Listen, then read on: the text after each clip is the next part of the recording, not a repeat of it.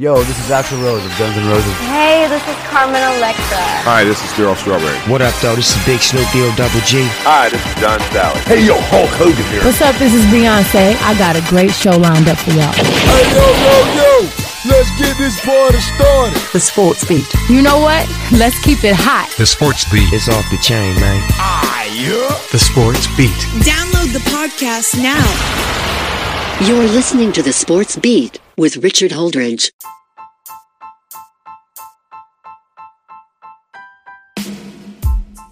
Hey everybody, let's go ahead and get this show started. Welcome all once again to an exciting episode of The Sports Beat with Richard Holdridge. Happy Wednesday, it's the middle of the week, and we have got a great show for you. On this show, the Atlanta Braves reached the NLCS for a second straight year, thanks to a home run by Freddie Freeman in the bottom of the 8th inning. The Atlanta Braves defeated the Milwaukee Brewers 5-4. You had the Dodgers salvaging off elimination by defeating the Giants 7-2 last night. And a winner-take-all Game 5 will be set for Thursday night. The winner will advance to take on the Braves in the NLCS. And we had hockey last night in the NHL with the debut of the brand new NHL franchise, the Seattle Kraken. However, they fell to the Vegas Golden Knights 4-3. All right, let's go ahead and get this show started. What an exciting night for Braves fans. And they witnessed a game-clinching postseason game in Atlanta. Yes, I watched this game from start to finish, and I was a little nervous for the Braves. I didn't know if they could close out the Brewers, especially with Charlie Morton on 3 days rest. The Milwaukee Brewers came out of the gate in the 4th inning, put up the 2-0 lead, and then the Braves responded when Eddie Rosario hit a single with the bases loaded to tie it up at 2. And then the unsung hero for the Milwaukee Brewers, Willie Tellez, hits a 2-run shot in the 5th inning off Huascar Yona. And the Braves, once again, responded in the 5th inning, tying it up 4-4 thanks to Travis d'Arnaud's single. And the game got a little tight. I'm wondering if this game's going to go into extra innings. The Braves bullpen shuts the door on the Brewers with A.J. Minter, Luke Jackson, Tyler Maxick. And then in the bottom of the 8th inning, off the best closer in baseball, Harrison Bader comes into the bottom of the 8th inning and mows down the first two hitters. Freddie Freeman on the first pitch, a towering 428-foot home run, puts the Braves up 5-4. And Will Smith, the closer, shuts the door in the top of the 9th inning. And Braves fans at Truett's Park, over 40,000 fans, witnessed the Braves clinch a postseason game, something they have not done in a long time. Remember, last year there was no fans for the division series, and there was very limited fans in the NLCS, and it wasn't even in Atlanta. So now the Braves advance to the NLCS for the second straight year. Who would have thought that this would have happened with the Ronald Acuna injury, with the Marcell Ozuna situation, and Mike Soroka's setback this season as well. It didn't start out all that great for the Braves. Jorge Soler tested positive for COVID, and he was taken off the roster. Manager Brian Stinker had to move the lineup around a little bit. Dansby Swanson went to the leadoff spot. He did not disappoint. He had a leadoff double to start the game, and it paid off. The Braves put all their cards on the table, and now they have an opportunity to set the table for the NLCS with that extra time to rest. You could put Max Fried as the Game 1 starter, and Charlie Morton could be the Game 2 starter because he'll have his full day's rest. I'm looking forward to see what the Braves do in the NLCS. Now, who do they play?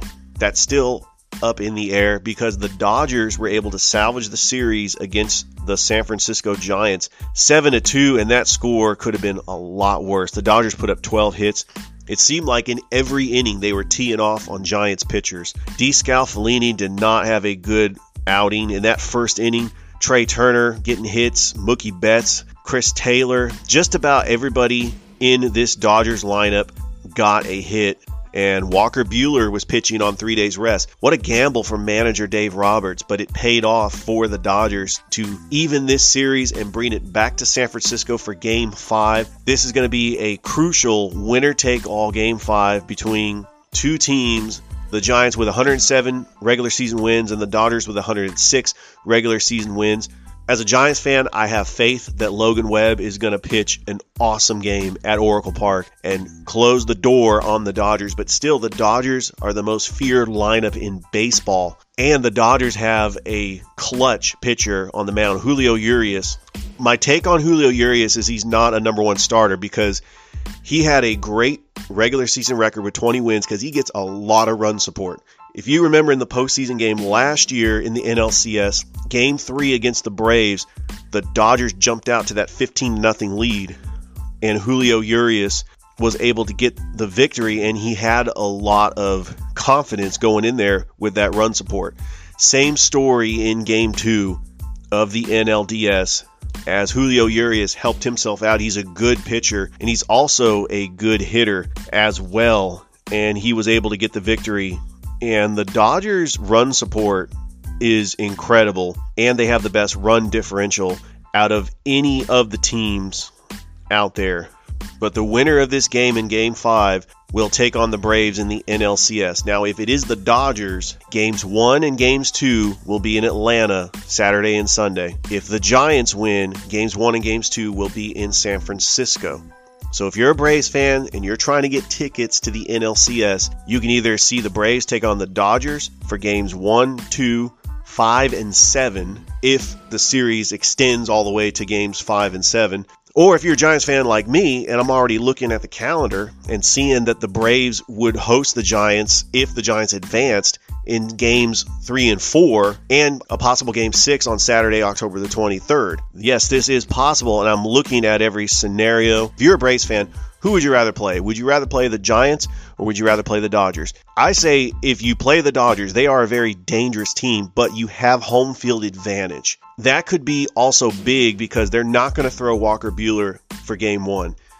If it is the Dodgers, your Game 1 starters are going to be Max Scherzer and Max Fried. I like the Braves' chances to either go up 2-0 or get a split going back to LA. Regardless, it would be a long series, and you gotta like their chances if they're hosting a Game 7 in Atlanta. The Braves' 3 starters, Charlie Morton, Max Fried, and Ian Anderson, I would throw them out there anytime with any of the Dodgers' 3 starters because both teams have 3 solid starters. The Dodgers have Max Scherzer, Walker Buehler, and Julio Urias. The bullpen for the regular season for the Dodgers was a little bit shaky, but they're starting to light it up with Kenley Jansen just throwing fire. I'm interested and I'm completely invested in this National League Championship Series, and I cannot wait for Thursday night's game between the Giants and the Dodgers, 2 hated longtime rivals, finally playing each other in the postseason, and it is going to be a great series. The other baseball series, the Chicago White Sox, who accused the Astros of cheating, the Astros pounded the White Sox 10-1. It was a makeup game from a rainout, and the Houston Astros, what a story. They are back in the ALCS for the 5th straight year. Remember, they built up this team. I know, let's get past the cheating scandal because that was a big deal. But they had a very good ball club with players like Jose Altuve and George Springer, who's now on the Toronto Blue Jays. They had great pitching. Dusty Baker is their manager. There's something about Dusty Baker. I remember when he was the manager for the Giants when I was in high school, and that nickname Dustiny. He had the Giants right where they needed to be. He got them to the World Series in 2002. They should have won it, but that's neither here or there. Then he goes on to manage the Cubs, and the Cubs got to the World Series and the whole Steve Bartman thing. But Dusty Baker is a very good manager, definitely a Hall of Fame manager. So what he's doing with the Houston Astros is incredible. You know, the Astros lost their manager, A.J. Hinch, their general manager.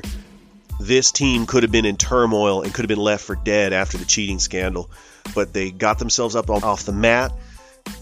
And if you go back and see their ALCS appearances, they're getting ready to take on the Boston Red Sox. Game 1 will be Friday night in Houston. We don't know who the starting pitchers are, and it really doesn't matter because these two teams are just offensive juggernauts. So last year, the Astros made it to the ALCS in the bubble, loses to the Tampa Bay Rays in 7 games. The year before, they made it to the World Series against the Washington Nationals in 2019. In 2018, they reached the ALCS against the Boston Red Sox. The Red Sox eventually won the World Series. So this is a rematch of the 2018 ALCS. And of course, the first year they reached the ALCS in 2017, they beat the Dodgers in the World Series. A great story. The Houston Astros, happy for them. Let's just get past the cheating scandal. I know that it's still fresh on everybody's mind. And we didn't have fans in 2020 to boo the Astros, but let's try not to beat up on the Astros that much because they were able to weather the storm and get back to an ALCS and possibly the World Series. I think the Astros are the favorites to reach the World Series. I don't know if they're going to win it, but they do still have a very talented team. And if that happens, good for them. So, I started this show, took up the first 10 minutes talking about the baseball playoffs. It's a slow sports day. It's a Wednesday. And when I'm trying to fit all the sports in, it's really hard to do. But last night in the NHL, we did have some action. And yes, I'm talking about hockey. We had the Pittsburgh Penguins defeating the two-time Stanley Cup champion Tampa Bay Lightning 6-2. What's incredible was the Penguins did it without Sidney Crosby and Evgeny Malkin. And then in the nightcap, I had interest in this game because I wanted to see the Seattle Kraken. The Vegas Golden Knights beat Seattle 4-3. Vegas took a 3-0 lead in this game, and Seattle came back to tie it.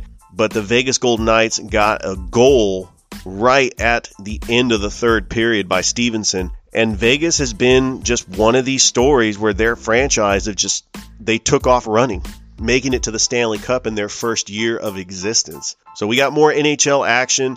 We have NBA action. I know the preseason's going on right now, but we have opening night next week and a doubleheader, a very intriguing doubleheader. I'm going to be interested in these two matchups. The first matchup is the Brooklyn Nets taking on the defending NBA champ Milwaukee Bucks.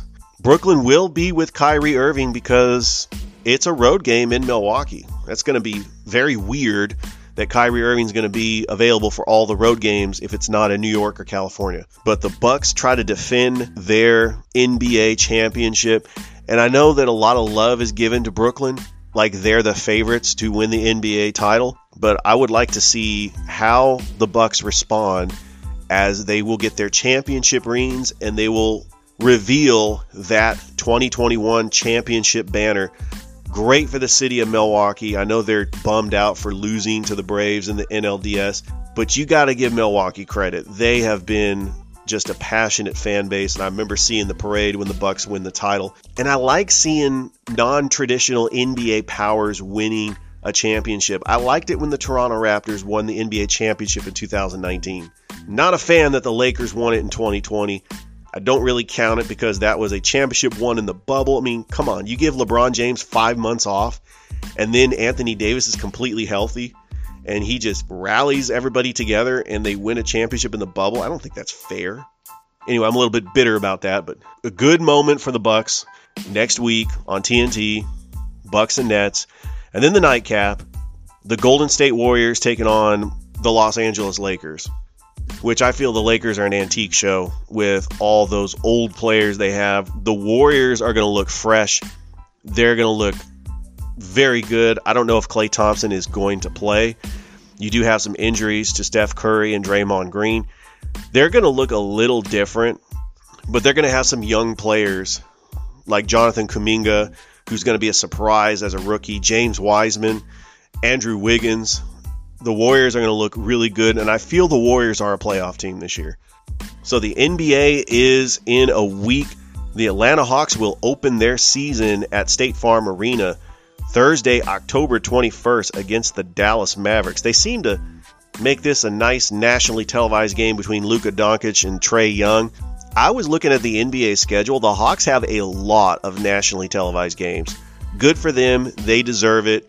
I've always felt that the Hawks should be on TV because they are a very exciting watch, and they're going to have a fun season this year. I don't know if they're going to win an NBA championship or reach the Eastern Conference Finals, but this team is going to be fun to watch. And they're going to be in games, and they're going to give these NBA powerhouses fits. I feel they can go toe-to-toe with Brooklyn. I feel they can go toe-to-toe with the Bucks. The Sixers. If Ben Simmons comes back, the Sixers are still a great team. It's going to be fun. I know the Bulls and the Heat have improved, But the NBA season is a week away. I'm excited about it. Many of you know that I love the NBA.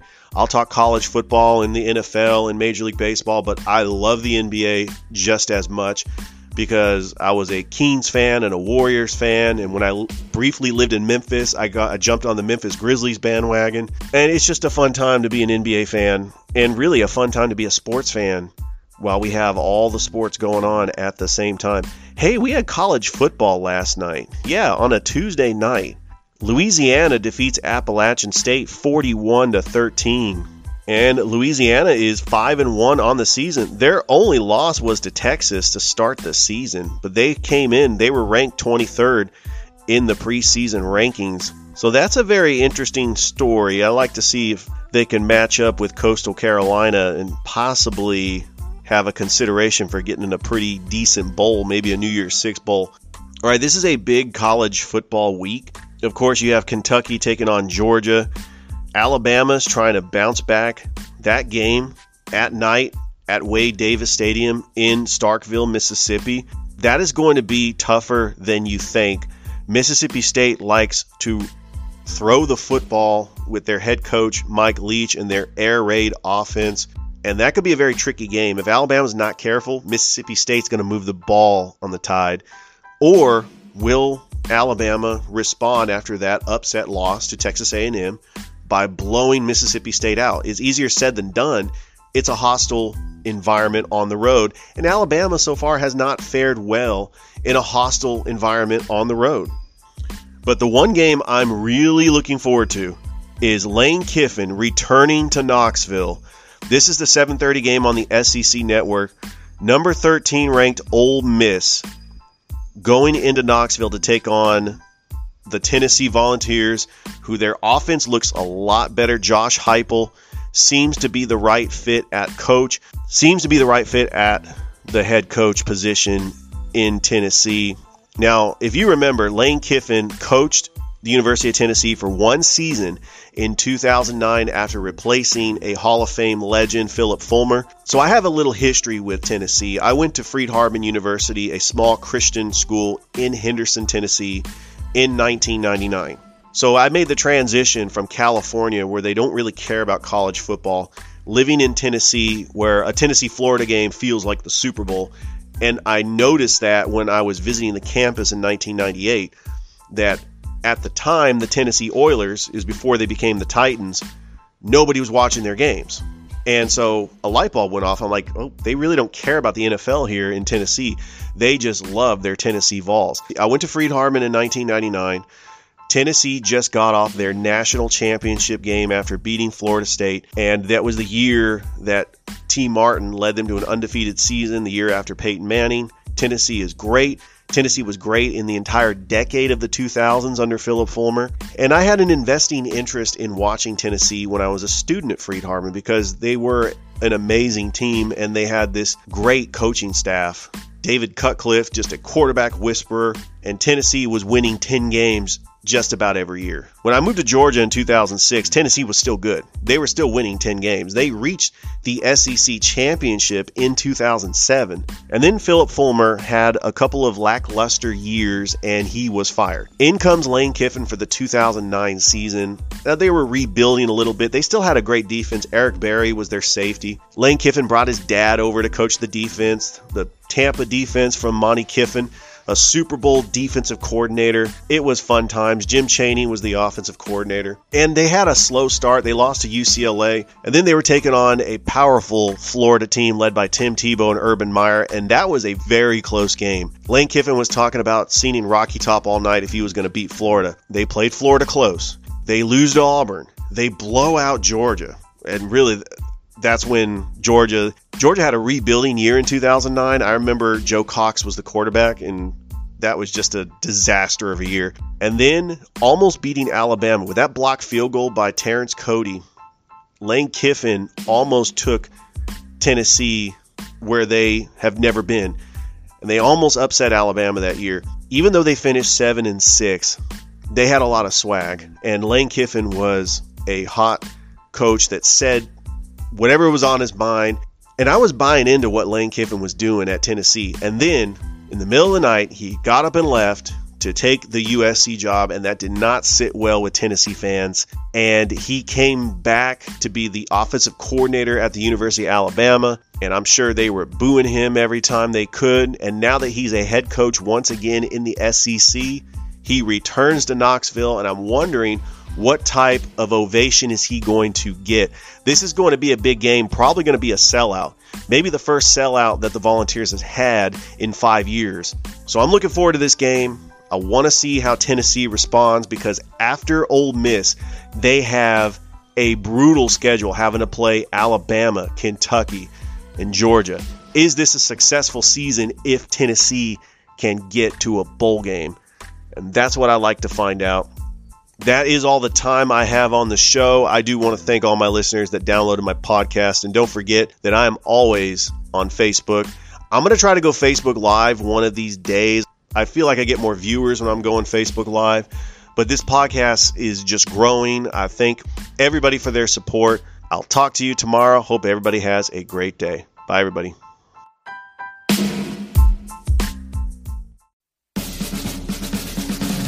You've been listening to The Sports Beat with Richard Holdridge. We invite you to download and subscribe. You can find us on Anchor, Spotify, Google Cast, Stitcher, iTunes, or wherever fine podcasts are found. Thanks for listening. Feel free to share with your friends and family.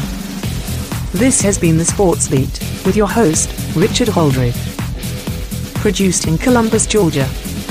Extra production provided by J.D. Matthews. All opinions stated herein are those of the host and do not represent the opinions of Anchor Podcasts. Copyright 2020, all rights reserved.